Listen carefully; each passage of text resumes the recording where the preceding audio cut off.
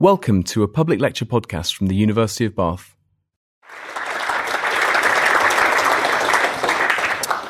So I'll start off by going back to Sir William himself, or one of his observations. So this image at the top is an image, or it's not an image, it's a map. And William Herschel was a very, very careful observer. He did a lot of observing of double stars, so stars that appear very close together on the sky, trying to work out if they were actually gravitationally bound, if they're going around each other, or whether they just appeared to be close, and so on in the night sky. And he did a lot of observations of that. It was one of the ways he was able to discover the planet Uranus and lots of other objects as well. This is a map he made of our galaxy. Now, it was known that our galaxy was a big collection of stars, and this is a map that he made in 1785, so probably from around the back of Sainsbury's, although it may not have been there at the time. And you can see the stars dotted around. He's got the shape of our galaxy roughly correct. It's a splodgy disk. We'll give him that. So it's a kind of a flat disk. Our galaxy is indeed flat disks. Patrick Moore would have described it as two fried eggs clapped back to back. He's not quite got the bulge in the middle and so on, but this was 1785, we have to give him that, so 230 years ago. I assume, I don't know for sure, that this little collection of dots in the middle is meant to be the sun, because you put us near the centre of the galaxy if you didn't know any better, I imagine. And he's got these jagged edges, because sometimes, if anyone's ever looked up at the night sky on a really clear, dark night, and you see the Milky Way stretching overhead, you see patches where it's darker, and there appear to be fewer stars. And patches where it's brighter and there appear to be more stars. So he's got the idea of the shape of our galaxy. And we'll come back to the understanding of galaxies and so on later on. Let's jump forward 100 years from there. So from 1785 to 1887, okay, 102 years. So 1887, and this is one of the first photos taken of the great Andromeda Nebula, as it was called then. It was by a Welshman, Isaac Roberts. And this is one of the first photos that actually showed structure in the Andromeda Galaxy. Well, we now know it as a galaxy, but the Andromeda Nebula, as it was called back then. It was known that this was made of stars. They could see, if you used a powerful enough telescope, you could see individual stars. And it was known that this had a vaguely spiral shape. But because we didn't really understand the shape of our galaxy, it wasn't really known whether this was part of our galaxy or whether this was beyond our galaxy. So one of the ways of doing that is to try and measure the distance, to say, well, how far away is this? And it was a few years later, so in the 1920s, about 1925, that this chap here, Edwin Hubble, not using this telescope as it happens, but using a different telescope, measured the distance to this galaxy. He used a star that I think is up in this corner. I can't remember exactly which one. It goes by the catchy name of V1. It's a particular type of variable star. By measuring the properties of that star and how it varied in brightness, he could measure its distance, or estimate its distance. Now that tells you, obviously, how far away it is. You have to understand how big our galaxy is. And there were various debates at the time about how big our galaxy was. It could have been a few tens of thousands of light years across. It could have been a few 100,000 light years across. The distance Edwin Hubble measured to this star was 1 million light years, which is much, much bigger than that. Now, he was wrong by about a factor of 2.5, because it turns out there are two types of this particular kind of variable star. We'll let him off because that wasn't known at the time. But what he did prove was that this galaxy, Andromeda Galaxy, was way, way, way beyond anything in our known of or conceived of in our galaxy. So that was 1925, right? So 90 years ago that we got the first observational proof that there were galaxies, or island universes as they were sometimes termed, beyond our own Milky Way. 90 years, right? Think how greatly our universe, or our knowledge of the universe, has expanded in just 90 years. That's quite astonishing. And all thanks to observations such as this. But we can also go back to William Herschel. Let's go back in time, because he did something else. He expanded our horizons, if you like, in a slightly different way. This is obviously not a photo. This is a drawing, a painting, of William Herschel sitting in his observatory in the year 1800 or thereabouts. And he's doing an experiment. He's passing sunlight through a prism, and it's coming down onto his workbench in front of him. And he's testing a hypothesis that's been put to him. The hypothesis that was made was that blue light carries more energy, is warmer than red light. that if you put a thermometer in the blue light, it will heat up more than a thermometer that's placed in the red light. And you can actually do this experiment. Some of you may have even tried it in school or university. You can actually do this. You have to be careful about breezes because a slight breeze will cool it down. But indeed, if you carefully control the environments, you paint the bulbs of your thermometers black and put them in the blue light compared to the red light, providing it's a bright light. You need like a sun or very, very bright light to make it. You can measure the change in temperature of a few degrees, small change. What William Herschel found, he proved that hypothesis that blue light does indeed carry more energy than red light, heats things up more. That's why if you get the same reason why if you start a fire and you have the coals glowing, they'll start off black, then they get warm enough, maybe 1,000 degrees say, and they'll start glowing red. They get warmer, they go orange, they get warmer still, they go yellow, they get hotter and hotter, and they eventually glow white, because they've got all the colours in the rainbow in the light coming out. If you got them hot enough still, and please don't try this at home, it would get blue hot. That would be 10,000 degrees or something, so really don't try it at home. I don't think you could, but don't. Then it would get blue hot. And he established that this blue light was hotter, if you like, than the red light. He did something else as well, though, because if he pushed his thermometers out beyond the red part of the spectrum, what he discovered is that they were still heating up. So there was some form of energy coming through this prism and hitting his thermometers, even though he couldn't see anything. He discovered some sort of invisible light, invisible radiation that was heating up those thermometers. We now call it infrared light. And it's part of a whole spectrum. A couple of years later, ultraviolet light was discovered. That's what gives you suntans and so on. Then we also later on discovered radio waves and X-rays and gamma rays and so on. We now have this full suite of the electromagnetic spectrum. Here it is in its glory. It's hard to you can't really use colours because we only have colours for the visible part. So here's visible light. And if you go to shorter wavelengths, you get ultraviolet, X-ray and gamma ray. And if you go to these longer wavelengths, you get infrared, submillimeter, microwave and radio. If you did physics at school, you may well have learnt those in school, those sort of 7 classic regimes of the spectrum. There's a couple that you won't have learnt, so submillimeter. And we split infrared into 3, typically, near infrared, mid-infrared and far infrared, just referring to how close or far from visible light they are. And the reason for that is the properties that we're looking at when you study all these different kinds of light, all these different kinds of electromagnetic radiation. So I mentioned that blue light was hotter than red light. We can give all light a characteristic temperature. Objects of that temperature will typically emit light of that colour, that wavelength. So visible objects that are emitting light, such as the sun, are typically a few thousand degrees, 5,000 or 6,000 degrees is the temperature of the surface of the sun. If you go to longer wavelengths, you're looking at colder stuff.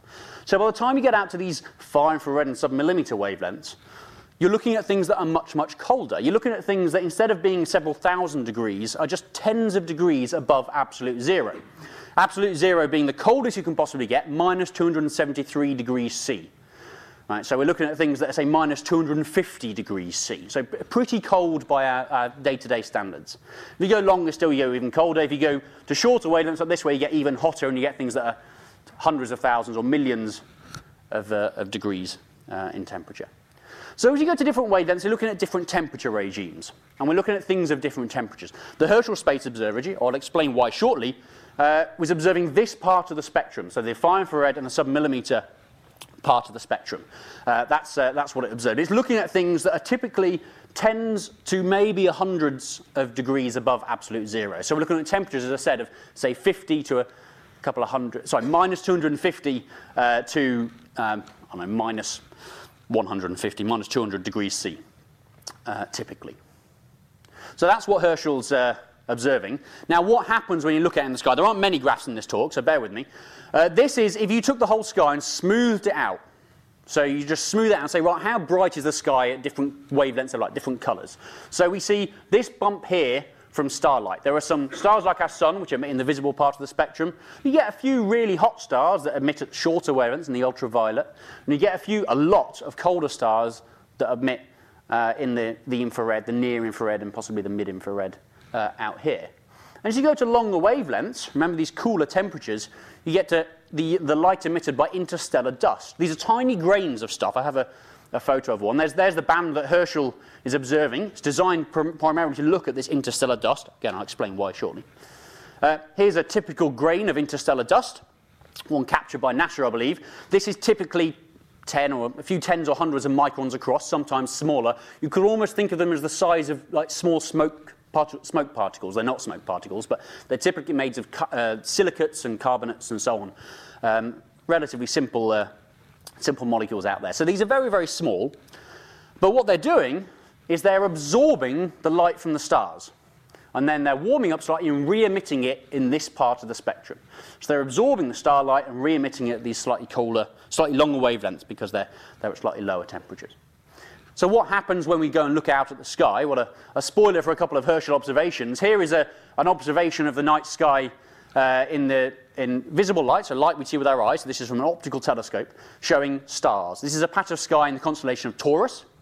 And you can see lots of stars, some bright stars, some faint stars, and then these dark wispy bits drifting across the image. Those are clouds of interstellar dust. Those are clouds that are blocking out the light from behind. And when you look at it in visible light, you look at it and you say, well, there's clearly a lot of dust here because it's blocking out all the light from behind. And there's clearly a lot of dust here because it's blocking out all the light from behind. But it's like seeing a silhouette of a person up on a hill. All you can tell is they're there. You can't tell what colour clothes they're wearing or anything, or whether they're wearing clothes in principle. But in this dust, you can see that it's blocking out the light from light, silhouetted essentially. When you look at it in this far infrared light, you're looking at the light it glows with. And instead it looks like that. And suddenly, you can see a lot more detail. You can start to see that this bit here is much brighter. This bit is not as bright, this bit's brighter again. What that's telling us is the brighter bits, there's more stuff there emitting light. We're actually seeing all the light emitted by all the dust in that direction. So we're seeing sort of all the light from all the dust in that direction, in that clump, but it's probably all in one place. Now, this tells us that the dust here is denser, there's a denser clump. There are subtle temperature variations. Now the colour scheme here, and in pretty much all the images I'll show you, is the same colour scheme that I discussed earlier. So blue, remember I said William Herschel discovered that blue light was warmer than red light. In these images, bluer stuff, so this little clump here, there's a little whitey bluey bit, and this bit, there's a whitey blue bit there and a whitey blue bit here. They're all slightly warmer, and these reddy, browny, orangey, murky bits are cooler. So the cooler bits are maybe tens of degrees, maybe 20 degrees above absolute zero, and the warmer bits maybe 50, 100 degrees above absolute zero. So they're slightly warmer. So we can start to tell much more about it. The brightness tells us the density, tells us how much dust there is, and the colour tells us the temperature of the dust, far more than if we just had a silhouette. And we can go all pretty, and we can put them both together and make a pretty composite image. So there we go. So this is what happens when you look in the far infrared. This is what you gain from it. Now there's a problem, and that's our own Earth's atmosphere. So this is how opaque our atmosphere is when you want to look at different types of light. So we had that scale earlier. We've got the visible light here, we've got ultraviolet and X-ray here. This is why we don't all get sunburn immediately when we step outside. And we go to radio waves down this end. This is how radio telescopes can see during the day, essentially, because the atmosphere is transparent at radio waves. But in the middle, it's basically opaque. And that's largely because, at this part of the spectrum anyway, largely because of water vapor in our atmosphere. Water vapor, particles of water vapor, molecules of water vapor, absorb these kind of wavelengths of light. There are little notches where if you go to a very high mountain, maybe the Atacama Desert in Chile, or the top of Mauna Kea in Hawaii, and places in the Pyrenees and the Alps and so on, you can observe tiny little narrow windows in there that you can just see through at particular wavelengths. But to observe a lot of it, you have to get above the atmosphere. Now, there's three ways of getting above the atmosphere, in principle. One is, apart from going on a high mountain, one is you stick it in a plane. So there are experiments, there's one called SOFIA, where it takes a telescope and cuts a hole in the side of a Boeing 747, and doesn't quite stick a telescope out of it, but the telescope looks through that hole to look out. You're above your 30,000 feet or whatever, about 10 kilometers altitude. You're above most of the atmosphere, certainly above most of all the high mountains, and you can see out into space. That can then take off, it can land, it can do whatever it likes. You could also take your experiment and dangle it from a balloon. So there are experiments that take things much like Herschel and dangle them from very high altitude balloons. So you may remember that 2012, I guess, Felix Baumgartner was the first person to break the sound barrier. He's been surpassed now, I believe. But he was the first person to break the sound barrier by jumping from a very high altitude balloon, about 120,000 feet, about 40 kilometers altitude, and then plummeting. Those same balloons launch experiments up to very high altitudes. They don't generally break the sound barrier and they come down. And you can do that as well. That gets you to 40 kilometers altitude. The disadvantage is they last for a couple of weeks and then they come down again, and they generally land with a big bump, and you have to rebuild them again.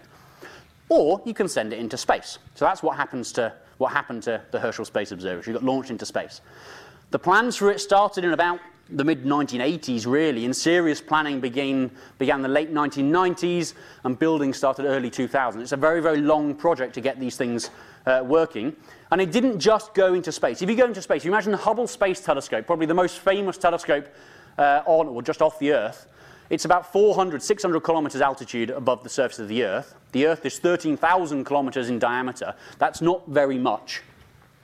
So if you're in the Hubble Space Telescope and you're looking out at space, half the sky is taken up by the Earth in one direction.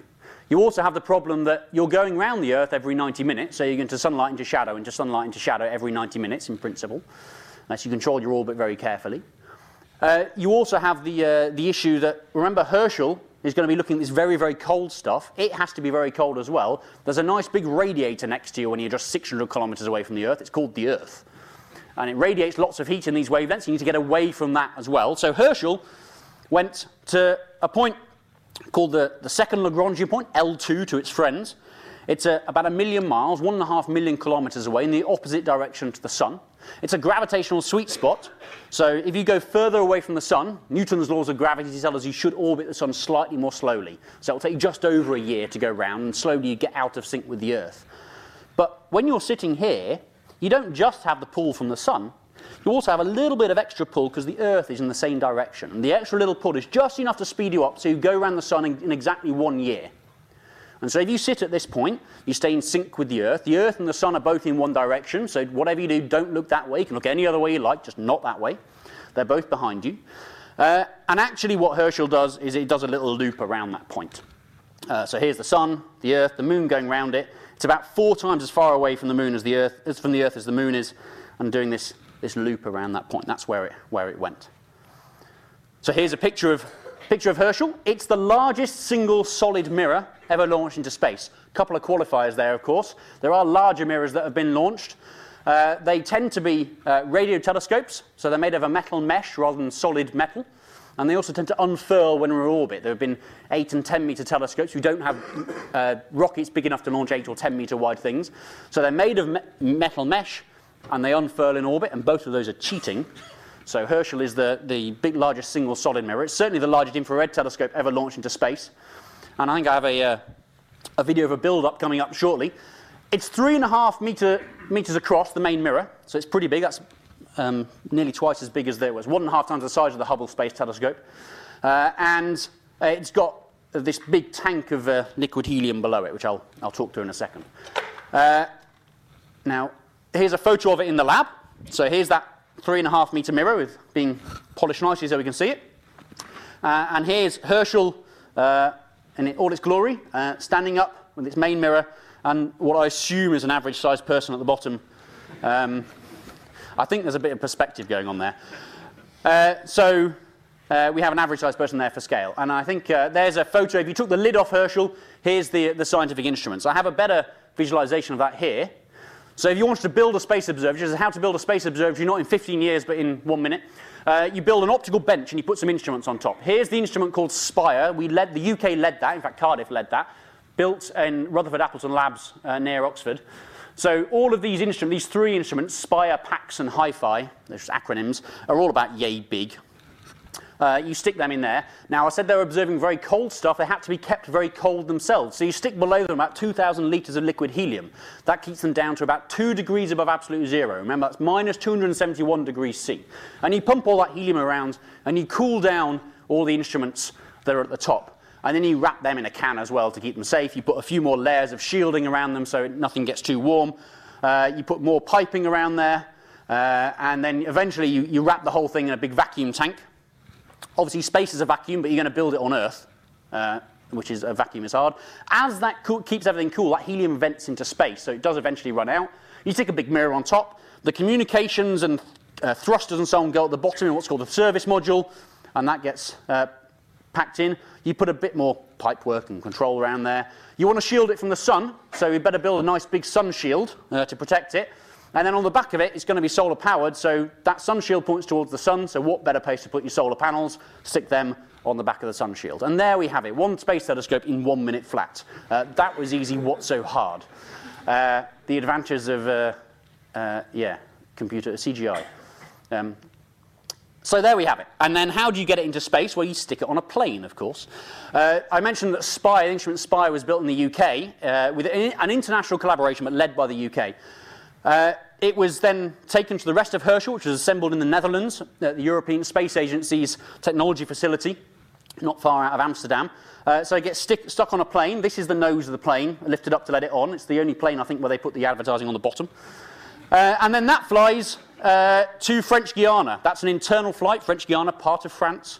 So it really is an internal flight, about 4,000-mile internal flight or something. And yeah, it flies there. But then you have to get it into orbit. Planes don't generally go into orbit. And here we have it. Here is the Ariane 5 rocket. So the Ariane 5 is Europe's largest, most powerful rocket. Herschel and Planck. Planck was a satellite that was launched alongside it. I will keep mentioning it. I don't have time to talk about it, so apologies if I rush through anything. But Herschel and Planck are sitting just in the top there. And here you can see there, here's a photo. There's Herschel. Planck is in this very expensive packing case, sitting there to protect it. The rest of this thing is fuel. It has solid rocket boosters, not unlike the space shuttle used to have when that was flying. And it has a liquid-fueled rocket, so most of this is a liquid hydrogen and liquid oxygen in there as well. But of course, with every good launch, you get a launch video. So here you have it sitting on the launch pad. This wasn't my footage. I wasn't there, don't worry. I was about 7 miles away at the time. A big bunch of us watching the launch. Part of France. 6, 5, 4, 3, 2, 1, top. I don't know what top means. Go. No, it can't mean go. But so here we go. Here's the launch. So we have liftoff. A perfect launch. What's really odd is in a second you'll hear it. Sound takes a little while to travel. So what's really odd is the rocket's up there in the sky and you hear the rush from down there where it took off. So it went through the clouds. It was a pretty much perfect launch. In fact, so perfect they got to cancel one of the orbital control maneuvers. The solid rocket boosters fall off. Unlike the space shuttles, they don't get recovered. There's no European Navy to go and recover them. Possibly topical at the moment, I suppose. There's the fairing gets lifted off when it gets out of the atmosphere, and then Herschel's left going along there. Explosive bolts let Herschel go on its merry way. Planck is in there, and it's about to go on its journey as well. And here we go. It takes about 6 weeks to do this loop away from the Earth and the Moon, and do a loop around this L2 point. And it sat there for best part of 4 years. So that was the 14th of May 2009 when it launched. That big vat of liquid helium I mentioned, 2,000 litres, gradually boiled off, and it operated till the 29th of April 2013. So it almost made its 4th birthday. Longer than expected. You don't just stay here for free. You have to do little orbital maintenance manoeuvres every now and again. And it lasted long enough that they almost had to think about doing an extra one at the end because it refused to run out. It's hard to measure the volume of liquid helium left. So there we have it. There's Herschel. And what did it do? Well, when it was just doing its commissioning phase, it decided to take some pictures. This is not a Herschel picture. This is a picture of one of amateur astronomers' favourite objects, the Whirlpool Galaxy, Messier 51. It's an interacting galaxy. You can see spiral arms. You can see a little dwarf galaxy up the top that it's interacting with. So pay attention to those spiral arms. These dark bits here, these are that dust getting in the way. So I want to draw your attention to maybe this one here, sort of comes round and goes kink and then goes up again. And there's a few others, and it obviously goes up there. Well, what does Herschel see? This was literally, I think it was a press event with the Director General of the European Space Agency coming to it, so the organisers said, can you just take a picture? Open the flap and take a picture. And they did, and they got that with the PAX instrument. So this was, well, I would say more luck than judgment. I'm sure there's a lot of judgment went into it. And you can see that spiral arm I mentioned that comes round here and goes kink. It comes round here and goes kink as well. So you can see that there. So we're tracing this dark dust, remember, silhouetted against the background light. We're seeing the light it emits on its own. Blue stuff, slightly warmer, that's where stars have formed and heated up the dust. Red stuff is cooler, and that's the cooler dust that's dotted around. So that was one of the first early images of Herschel. I then did a lot more. I'll show you a quick movie of all of Herschel's observations. Again, this is how to operate a telescope not in 4 years, but in 1 minute. So this was made by the European Space Agency. For reference, this is the whole sky. Just like you see an atlas of the world flattened out onto a page, you can see an atlas of the whole sky flattened out onto a page. Here's something for those of you who know your astronomy, you recognize Andromeda and Pegasus, you recognize the names at least. This blue line is we call the ecliptic plane. So that's where the planets will appear to go from Herschel's point of view. And if you look where it says OD2, that's operational day 2. That's day 2 of the mission. So it launched 2 days ago. Still en route at the moment. And I will play the movie of where it observed in the sky. You'll see all the planets whiz round, because this is 4 years in 1 minute. So as you go, there's even music. So here we go. You can see the sun coming around here. And it starts observing. So it observes some big patches of sky and lots of little observations all over the place.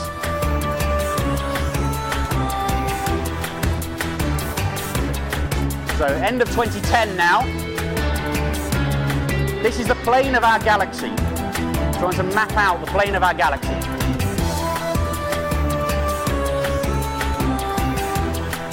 These large areas here.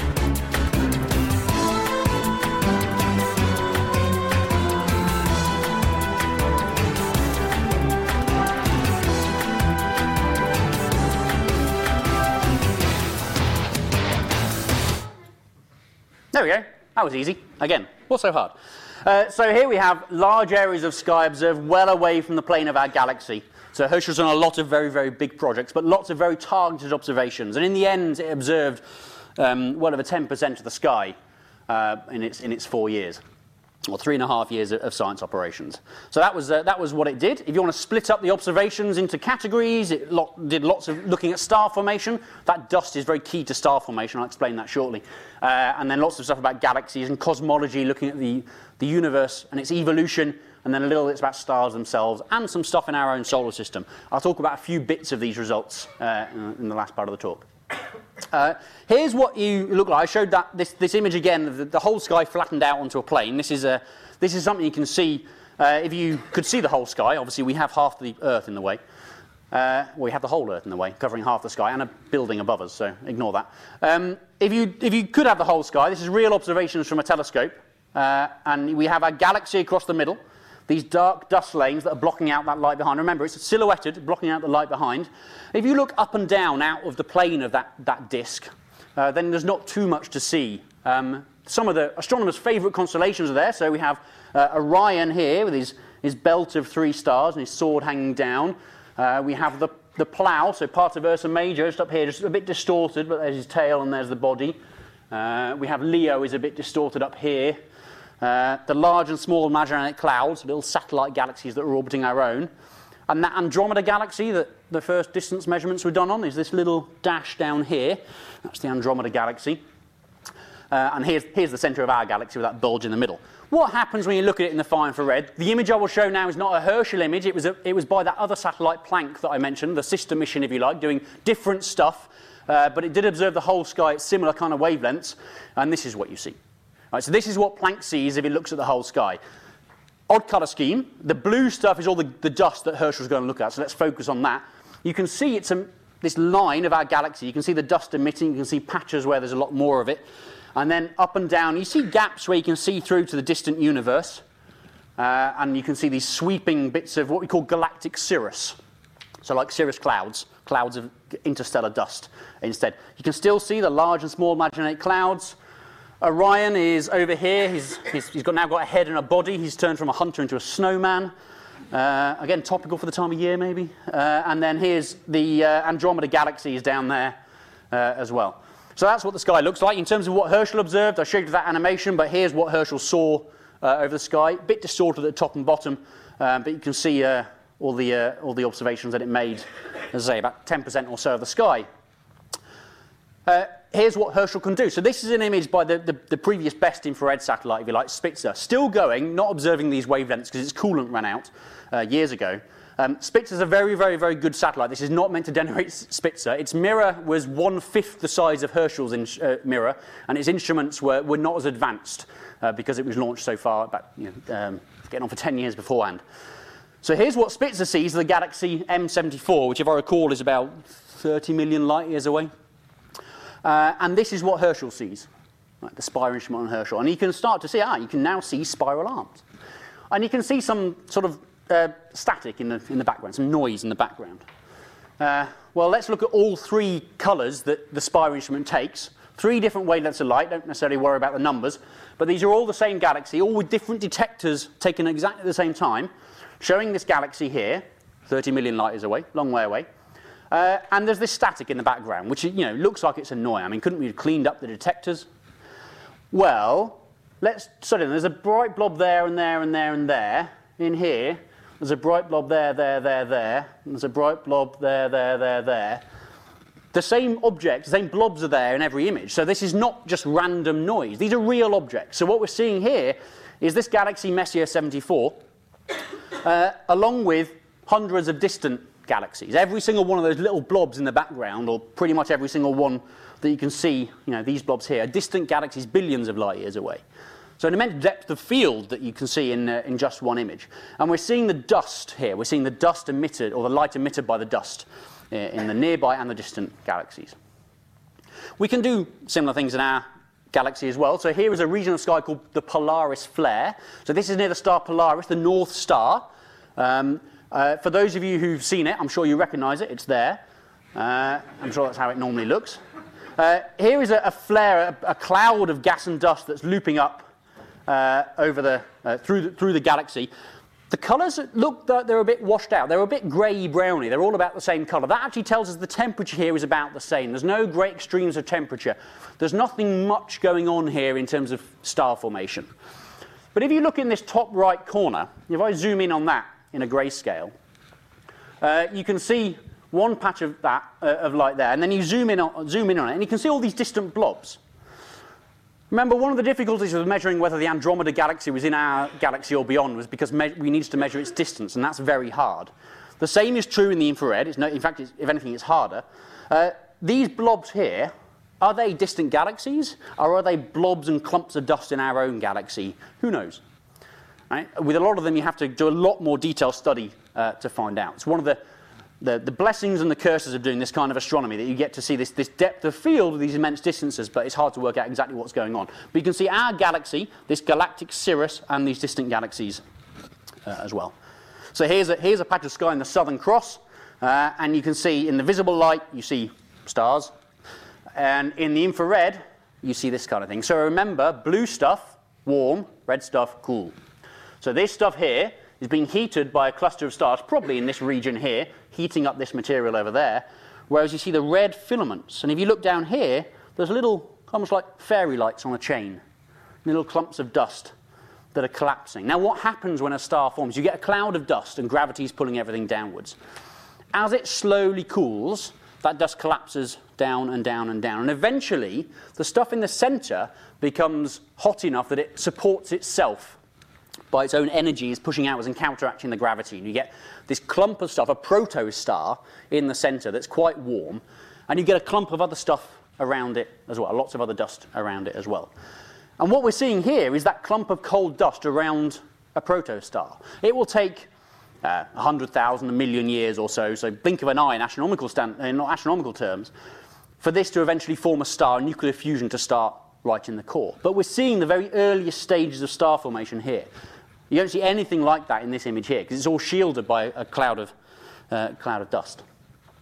So here's another region in Aquila, and you can see something similar.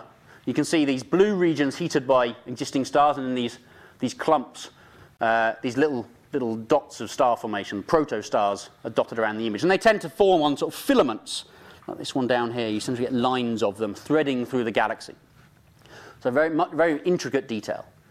Now, why is this so special? Well, let's think about, I mentioned a star forms, and you end up this self-supported thing in the center with its energy outwards, counteracting gravity, pushing inwards. Well, eventually the fusion starts, the star lights up. It pushes out. This is a simulation of my colleagues in Cardiff a few years ago of what happens when the star lights up. It kicks out a lot of ultraviolet light that pushes away all the material around it. And that creates this cavity. Now, what happens is that if you get a star that is about 10 times the mass of our sun, 10 to 20 times the mass of our sun, this turning on of the star and the nuclear fusion starting, all the radiation that's giving out, stops everything else collapsing inwards. It pushes away all the material around it. So you stop the formation of stars. So in theory, you shouldn't be able to form stars that are more than 10 or 20 times the mass of our sun.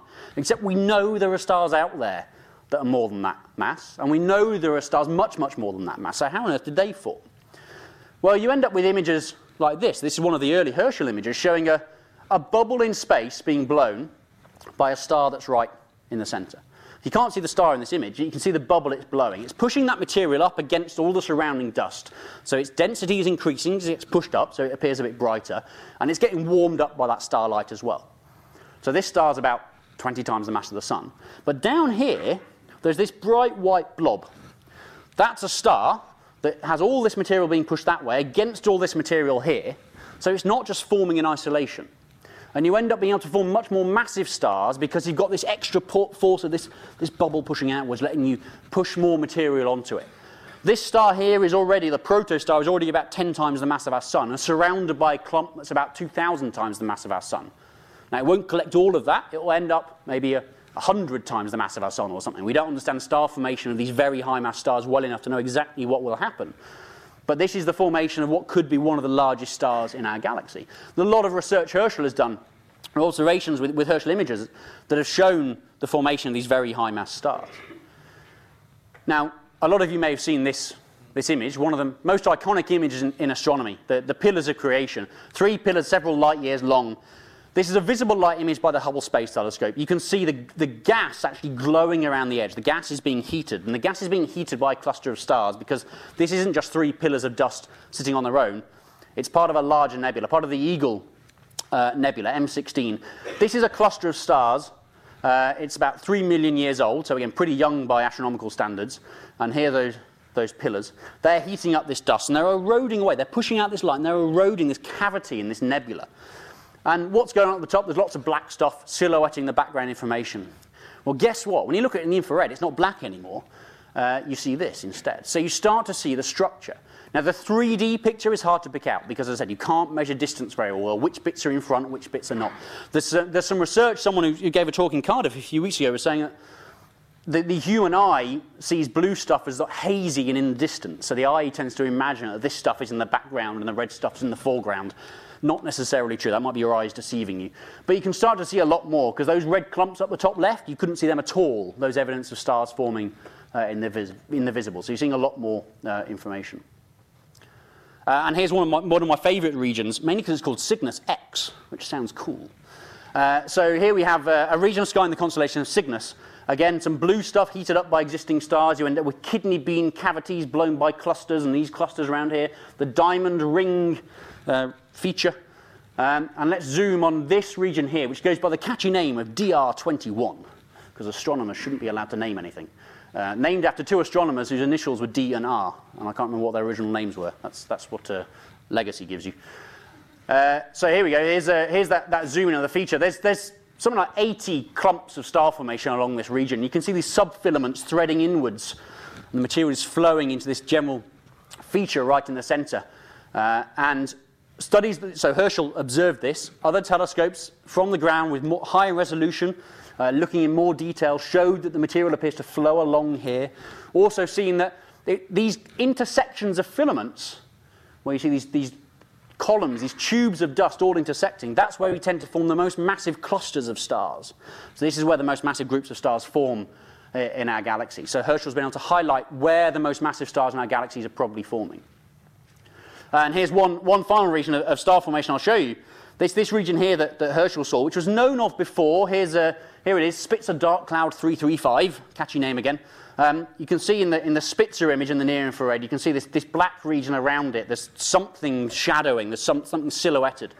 Well, Herschel saw, yes, there's something there, it's a splodge, but the resolution isn't quite good enough to see it in detail, but knows there's a lot of stuff there, and you look at it with ground-based telescopes and see that, in fact, there's protostars that have got about 500 times the mass of their sun collecting in them. So incredibly massive clumps of dust forming stars right now, all being led by, being identified by Herschel initially and then followed up by other telescopes. So where does this dust come from? Well, here's an infrared image of one of the most famous stars in the sky, so Betelgeuse or Betelgeuse, however you want to pronounce it.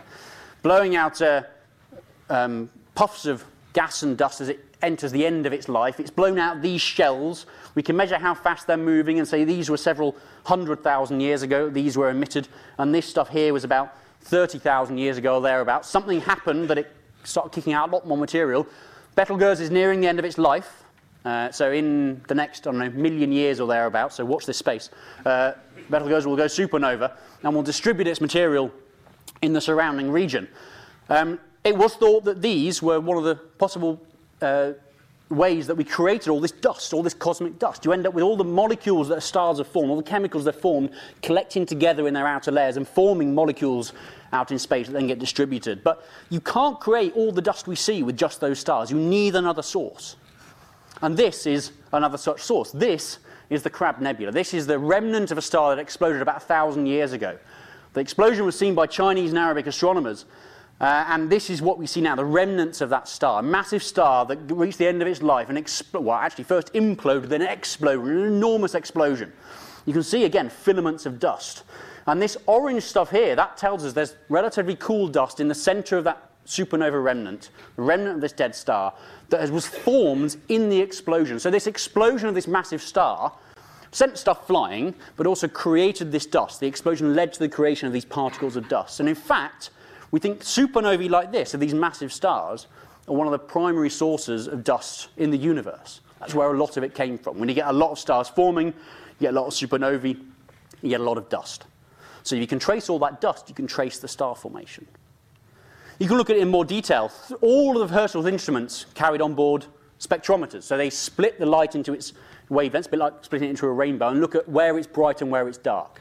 And you can see individual wavelengths that are bright and dark, these spikes here at different wavelengths. The height of the spike tells you how bright it is. And comparing it with lab measurements, you can identify different compounds. So here's a patch of the Orion Nebula. And for those at the back who can't read it, we've got lovely sounding compounds. So methanol, hydrogen sulfide, sulfur dioxide, some dimethyl ether, formaldehyde, yum. Bit of deuterium cyanide, just in case you're thirsty. Some water to wash it down with, some sulfur dioxide, acrylonitrile, methanol, water. All these basic, what we call organic chemicals. Not organic because they are life, but because they're one of the building blocks of life. So these kind of molecules, these involve hydrogen, carbon, oxygen, are one of the bases, a key component of life as we know it, certainly life as we understand.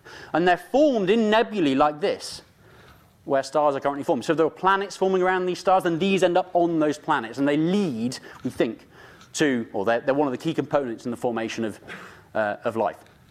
Who knows? That's huge speculation. So don't take this away that there is life in the Orion Nebula, because we're going to be fired or something. But that's the kind of thing we can see with Herschel. And we can go further afield. Here's the Andromeda Galaxy, just to finish off going back out to where we started and then beyond. So here's the Andromeda Galaxy in all its glory in visible light. So we can see these dark dust lanes threading around it. And if we look at it in the infrared, you see those dust lanes are glowing in the infrared. So they match up exactly. We're seeing the light glowing. We're seeing the light in that dust. Let's get rid of that pesky visible light. And we see just the dust. It looks slightly different. It looks very different to our galaxy. It's got a very quiescent center. There's not a lot going on right in the center. We don't really understand why. There's a bright ring of dust around here. We think that's evidence of a few hundred million or a few billion years ago it interacted with another galaxy, maybe swallowed another galaxy. So understanding that, we can make a pretty color image of it as well. Understanding the properties of that dust allows us to say, well, we can't see our galaxy very well because we're inside it, but we can look at our nearest large neighbor and look at that on a grand scale and say, well, can we match the two? Can we look at our galaxy in huge detail, this galaxy in broader detail, and match the two up? And then those very, very, very distant galaxies in even less detail, but looking at the global properties as you go back across the universe and seeing them as they were longer ago. And yes, we can. You may well have seen an image that looked a lot like this. There's a few of these now. This is the Hubble Deep Field from 1995, showing distant galaxies, hundreds of distant galaxies dotted through this tiny patch of sky. This patch of sky, for the astronomers, is 2 arc minutes on a side. To give you a frame of reference, that's the same side as a pinhead held at arm's length. So if you took a pinhead, held it at arm's length, carefully, don't prick yourself, held it at arm's length, that little patch of sky is what you see if you zoomed in. Right? that many galaxies, hundreds of them. Right? Now, Hubble did lots of versions of this. What it's seeing here, there are stories about the most distant objects you see that are from just after the Big Bang and all this kind of stuff. They're looking at the brightest, the most spectacular galaxies that were around billions of years ago in our galaxy. The light has taken billions of years to get to us, to be measured by our telescopes. But what Herschel does is it looks at a bigger patch of sky. So this is the patch of sky Herschel can see. This is about the same size as the full moon in the sky, not the full moon at arm's length, that would be hard, the full moon in the sky, about half a degree across. And you can see hundreds, maybe a few thousand blobs in this image. Each of those is a distant galaxy, say between 3 and 5 billion years, or billion light years away. So 3 and 5 billion years ago, that light was emitted and has been traveling to us ever since. The color tells you about the temperature of the dust. It tells you about the distance of the galaxy. Lots of stuff that's encoded in that. And you can start to look at the properties on a larger scale. So if you zoom out even more, this is about 8 full moons across on a side. And you can start to see that there's patches where there's not much. There's patches where there's a lot. You can start to piece together the way galaxies have evolved and changed on an enormous scale. So this is what I said. We start off in our galaxy looking at the detail. We can go out to saying, well, we can try and match that using those nearby galaxies to what's been going on the largest scales. This is when most of the stars in our galaxies were forming, the peak of star formation. The galaxies here are forming stars 100 to 1,000 times faster than the galaxies we see around us, than our galaxy is today. So this is when most stars are being formed in our universe, 3 to 5 billion years ago, or thereabouts. And so we now have a picture of the way the universe has evolved. We had a Big Bang. There's lots of evidence about the Big Bang and the early universe. I haven't had time to talk about any of that. That's the regime of the Planck satellite. What Herschel's done is looked at those first galaxies, well, not the first galaxies, but when the galaxies were really forming stars and merging and combining to form stars at their fastest rate, and how they've evolved over time, and how the universe on its grand scale has evolved over time, and how stars have formed and nebulae have formed. There's even research about comets that I haven't had time to mention. So I'm going to leave it there. I should say thanks to the Herschel team, because I didn't make the vast majority of those images. They were made by scientists and researchers. There's obviously hundreds, thousands of people involved in the Herschel project, so this wouldn't have been possible without all of them. I am but a mere communicator of the results. So that's what I'll finish with. So thank you very much.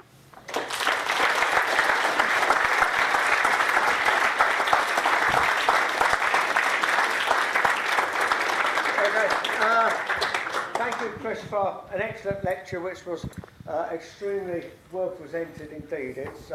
It was I thought a gem of a lecture. Now Chris soon has to go back to Cardiff, but we do have time for a few questions if anyone's got any. Don't all speak at once. Yes, Tony. What's the future for infrared observation in space? So the question was, what's the future for infrared observations in space? Well, these missions take a long time planning. There are currently plans for the next generation of infrared space telescopes, something called SPICA, which is likely going to be a Japanese-European collaboration. That's due for launch in something like 2035, so that's a way away yet. There are also plans for the next generation of satellites, so that's for 2050 or something. But that one that's being done at 2035, those of you who are in the audience as undergraduates or whatever, bear in mind that the people who are currently leading the infrared astronomy, they will be retired by the time that launches. And so they will need new people to come and lead those missions. So there you go, there's a job opportunity for you. There's no adverts out yet, but there may be in the future. Yes, Peter. Could you say anything about the solar system astronomy that Herschel did? So can I talk about any of the solar system astronomy Herschel did? One of the big things Herschel can do is it can look at water out in space. So it can look at, because it's above our atmosphere, it doesn't have all that water vapor getting in the way, it's been able to look at the water vapor out in the solar system and look at things like the water in comets. So is the composition of the water in comets similar to that on Earth? Did it match what came, did the Earth's water originate in comets and so on? Things that the Rosetta probe has also been probing as well. And looking at what's going on Jupiter and Saturn, where some of the origins of the water in Jupiter and Saturn system comes from. For example, it showed that the Enceladus, one of the moons of Saturn, puffing material out of its south pole, that's probably seeded stuff in the atmosphere of Saturn, just as Comet Schumacher-Levy 9, for those who remember Comet Schumacher-Levy 9 in 1996 that impacted Jupiter, probably created these water clouds in Jupiter. That was some research that came out of that. There is some of the water in Jupiter's atmosphere is because of that impact, because you see it at the same latitude. So a lot of stuff about water in our solar system.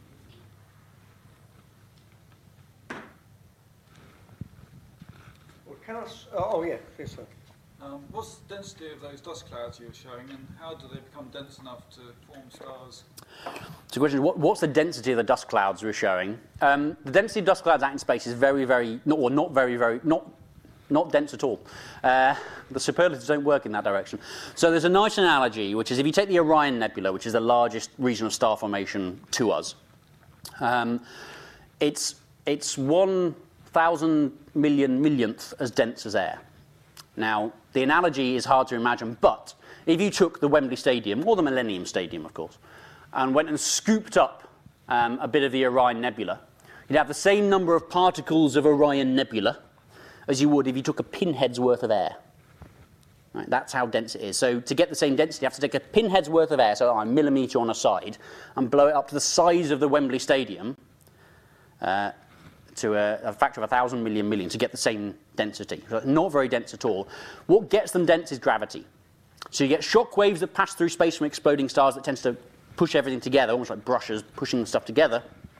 And then gravity starts to make things collapse. And eventually, the only thing that stops gravity is those stars lighting up and pushing everything out again with all their light and their radiation pressure and their stellar winds and so on. But gravity is the thing that drives it. Even at such a low density? Even such a low density, because there's a lot of it. The Orion Nebula is very, very, very big. It might only be as big as a pinhead blown up to the Wembley Stadium. There's a lot of Wembley Stadiums in the Orion Nebula, if you see what I mean. It's something like 500 light years across or something. So there's a lot of it, and there's a lot of mass there. I mean, a star, all the gas, stars are mostly made of gas rather than dust, but the gas is, the sun is 2 million kilograms, which is a lot. So there's a lot of stuff there that gets pushed down. There's a lot of dust out there, even though it's not very dense. Space is big, is the other way of saying that. Okay, any more, Roger? Is there any way of getting around carrying vast amounts of helium into space which then evaporates? So is there any way of getting around carrying vast amounts of helium into space which then evaporates? Well, there are technologies, and in fact the Speaker mission is probably going to use one of these technologies that means instead of the helium evaporating and venting into space, you recycle it. And it goes around and keeps everything cool. We use those on the ground. Ground-based telescopes use those already. They work in a similar way to your household fridge that circulates the refrigerant, the Freon, that goes around and keeps everything cool, but using helium instead, typically. That circulates around to keep everything cool. The catch is that it takes a lot of power. And actually, I believe in Speaker, it's a lot of the contributions from the Japanese side are on that technology to keep everything cool. The one thing Speaker will do over Herschel is keep the main mirror cool as well. The dominant thing that affects Herschel in its accuracy is actually the fact that the main mirror is a whopping great temperature of about minus 200 degrees C. And that's warm enough to contaminate the images so it gives a constant background glow. Cooling that down to, I don't know, 10 Kelvin, so about minus 260 degrees C, will eliminate that background. And that's something that Speaker will hopefully do. Yes, sir. What happened with the telescope after it stopped operating? So what happened with the telescope when it stopped? Well, it's too far away from Earth to bring it back. If he brought it back, there was a plan to maybe crash it into the moon. That would have been fun. It would have been the most massive thing to hit the moon, and they could have done it. There was enough fuel on board to do it. It was decided it was too risky. To the moon, I guess. I don't know. It wouldn't have hurt it, don't worry. Instead, what they do is they vent all its fuel, and they give it a command that says, vent all your fuel, fly off in that direction, away from that loop around L2, so you're not going to be hit. I mean, it's a big area, but you're not going to hit anything else. And it's gone into orbit around the sun. And the last command was turn off. It hit the power switch. So you can't turn the thing back on again. It's completely dead. It's in a tumble. It's going around the sun. It's orbiting, in about once a year. It's now slightly slow. It's lagged behind or ahead. I don't know which. It'll get back in sync with the Earth about once every 13 years, but it'll get a lot further away. And it will next get close to the Earth in about 300 years. So if the William Herschel Society has a space museum in the year 2315, you can go and collect it and put it in the William Herschel Space Museum. Without a doubt, you know. Take it as read. Yes, yes.